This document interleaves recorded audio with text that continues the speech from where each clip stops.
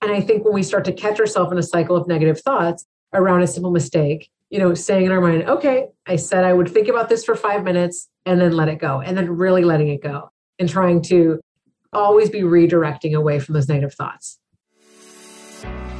Working women, how many things are you expected to do on a daily basis? Between walking those 10,000 steps, hydrating, making plant-based meals for our family, Pinterest-worthy lunches for our kids, spectacular date nights for our husband, and let's not forget, climbing that corporate ladder, we're asked to do these things each and every day. So much so that often it feels like we are trying to balance on the high wire of life. So welcome to the High Wire Woman podcast, hosted by me, Rosanna Berardi. I'm an immigration lawyer, a mother to a teenage son, a wife, and an entrepreneur who truly believes that working women can have it all. Join me as I interview other high-achieving women, and together, let's learn about the skills and the fortitude that we need to create the happy, prosperous, and balanced life we so richly deserve.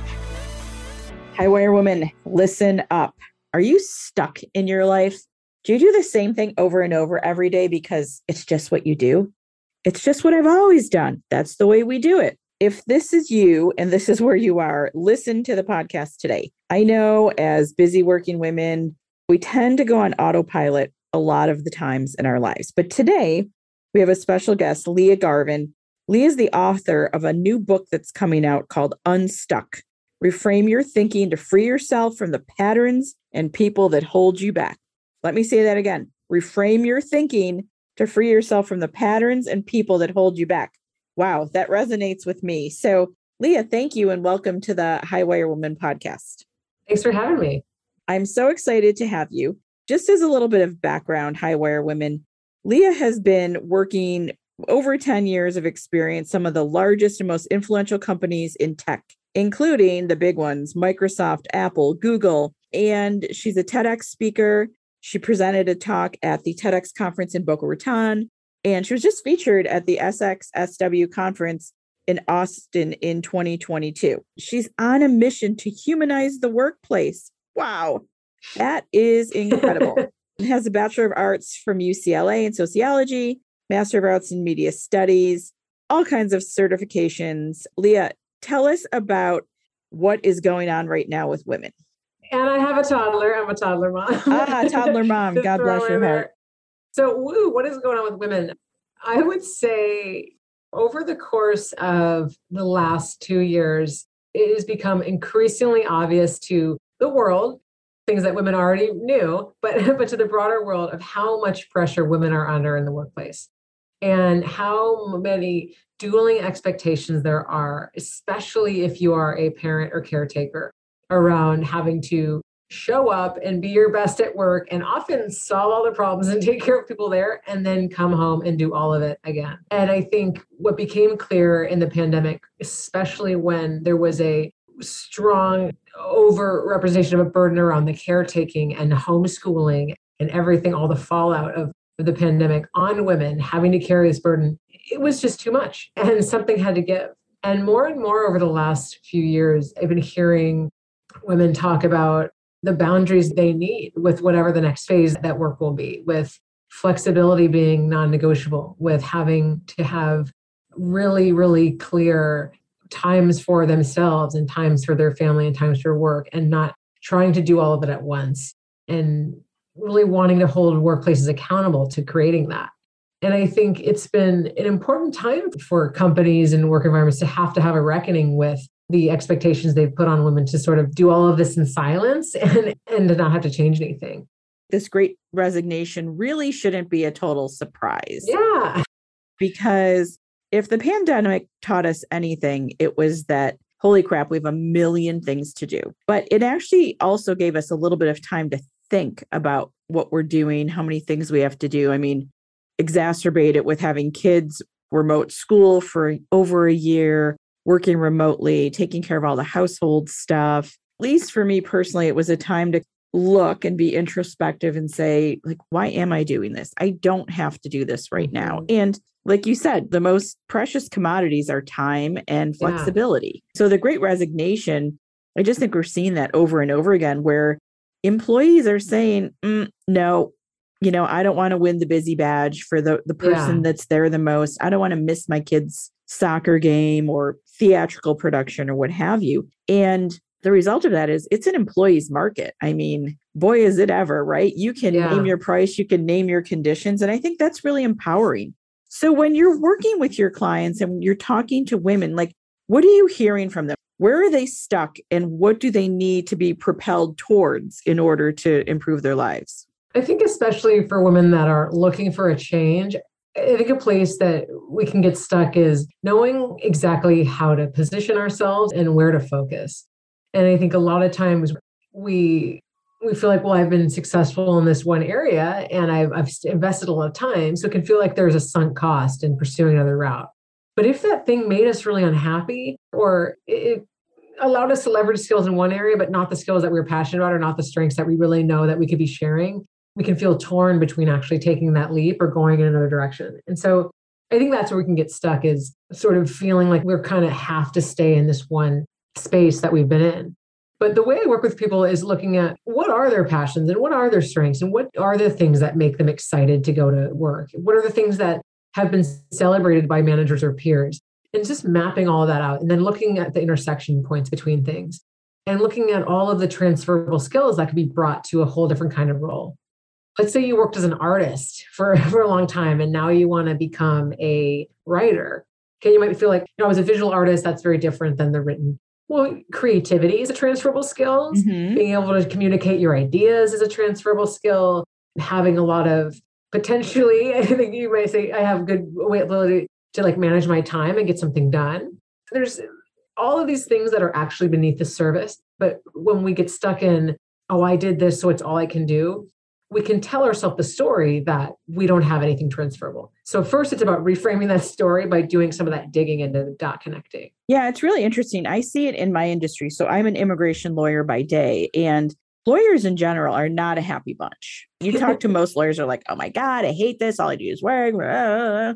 And I always challenge my lawyer friends who are miserable and say, you have a law degree. Are you kidding me? You can do a million things with that. Yeah. The reason I got a law degree is because I didn't know what I wanted to do. And I'm like, well, I want a job that I can, I want a degree I can use in a variety of ways. And lawyers can do lots of things with research and analysis and writing and speaking. So I encourage my lawyer friends, look outside of the box. You don't have to be in this hamster wheel of a law firm. Yeah. Working 80 hours a week where everybody's judging every single move that you make. I mean, there's so much you can do. And I think people get caught in those traps of, well, I work in a big law firm. And I did the same thing. I worked in a large law firm for 6 years and made good money. And I was at the top. So when I hated it, I was like, oh, well, now what do I do? And, that firm was not very complimentary when I left. They were like, nobody leaves here. Well, guess what? I did. And 17 years later, I have a thriving practice. But I think we tell ourselves these false narratives that we have to stay someplace. So what propelled you to write Unstuck?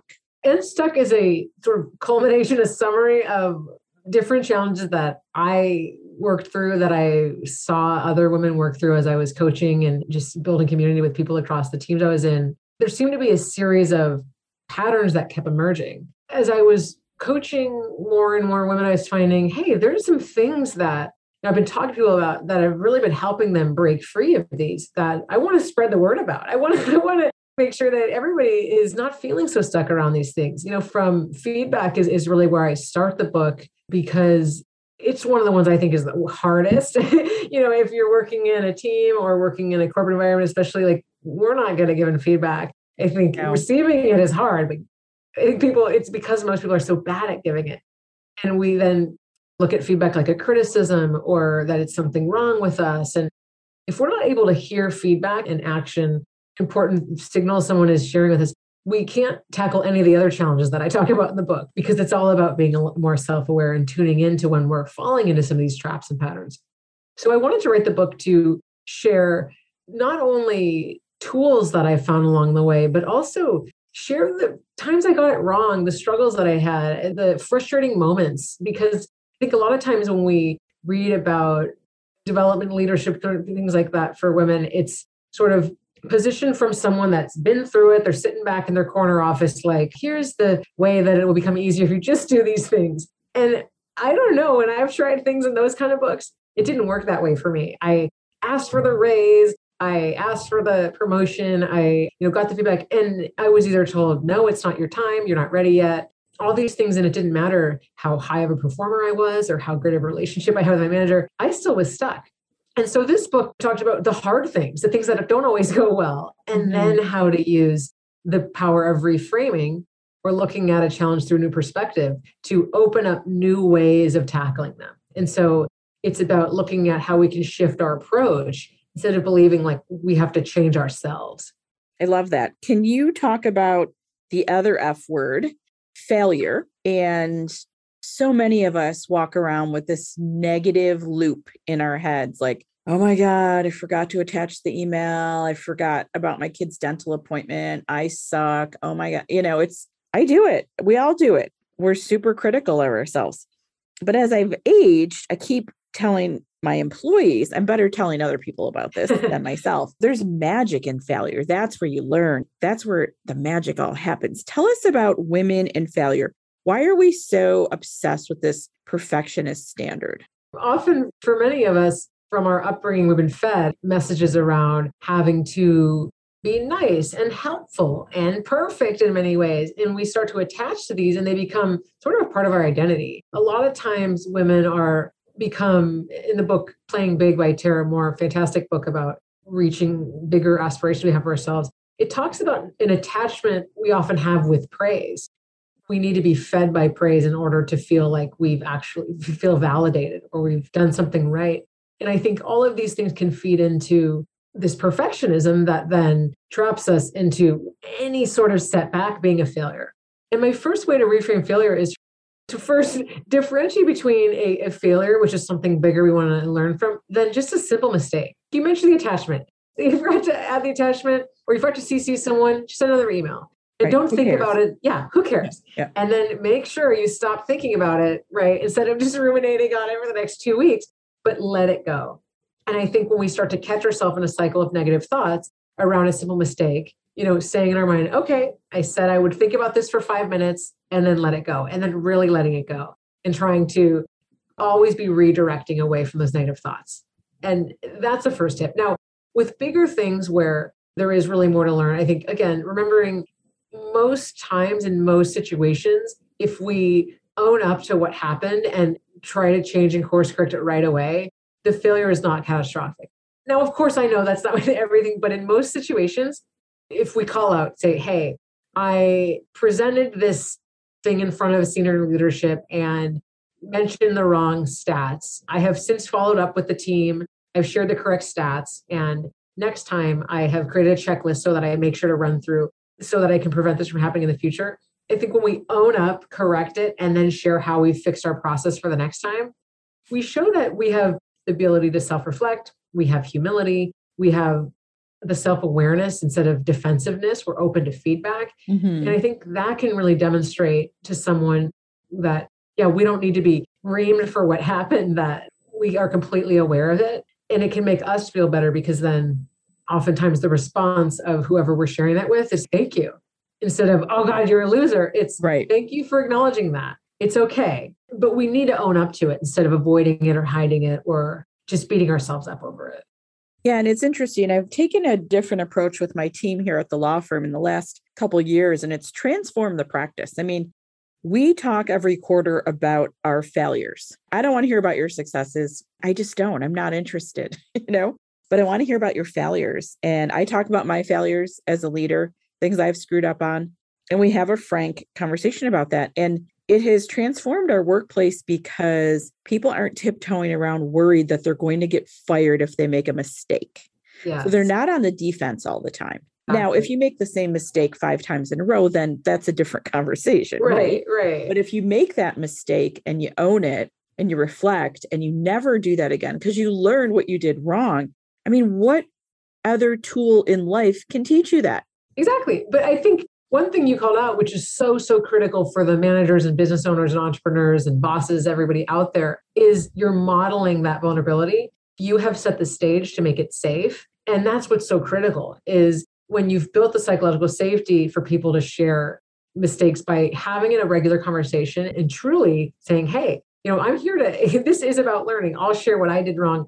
You've made it available. And I think that's what we all need to do collectively is make it okay for people to share their mistakes, to not judge each other and to say, hey, let me help you out with this thing. Oh, I made that mistake before. Here's something I've tried and it's really helped me. So I think we all can do more to make it more comfortable, especially for folks, for women and people that are more underrepresented in companies, right? It can be really scary. You feel like there's hypervigilance around the mistakes you make, or people are more closely paying attention, if you are about to make a mistake. So we can really combat that and that bias and that feeling of exclusion by volunteering, what we're working on and supporting each other. And I think it also transcends into parenting.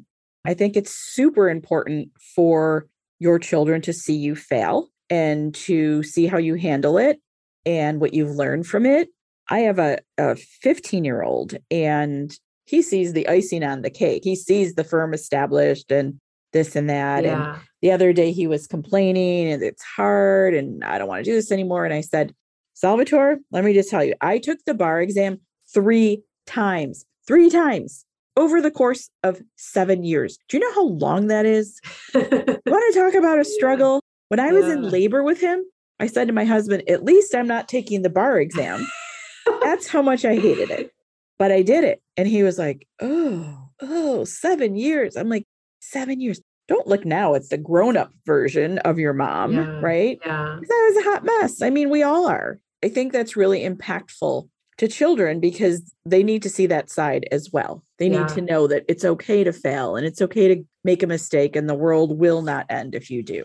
Exactly. And I think too, as we share that, we realize, oh God, this thing wasn't that horrible. When we talk about failure, I think too, failure can be so hard because it can feel very private. And I think we start to feel shame around it, but shame can only exist, internally. Once we say it outside of our minds, we say it out loud, it doesn't have that power over us. And so when we talk about it, not only do we help someone else grow, but we reduce that inner struggle that we've been having over it and we take away the power it had. So talking about the failure, we all learn, we all get better from it. For sure. So Unstuck, reframe your thinking to free yourself from the patterns and the people that hold you back is coming out soon. It'll be available, I'm assuming, on Amazon, all the other great places to find books. Yeah, so it comes out April 5th, available Amazon, Barnes & Noble, Target, independent booksellers, wherever you want to grab it. And reach out to me on leahgarvin.com to learn more about the book, the coaching, the workshops I run. Follow me on Instagram at leah.garvin or check out my YouTube videos on YouTube at my channel, Reframe with Leah. Highwire Woman, you need to pick up this book. It's really good. I don't have an advanced copy, but I was looking at some of the things online and it's amazing. It's shifting your thought, reframing. It's like anything in life. Humans are not set up to make these giant leaps. It's very hard to change. It's a lot easier to pivot and it's a lot easier to reframe. And that's what Leah talks about on her YouTube channel, Instagram. This book is just reframing things and it's super powerful and important. And Leah, before I let you go, what's one thing, if you had 3,000 women in front of you and only 30 seconds to say, ladies, do this one thing, what would it be? Yes, it is to change the questions you're asking yourself when you feel stuck. Oftentimes when we feel stuck, we ask questions that start with why. Why did this happen? Why did they do this to me? Why is this going on?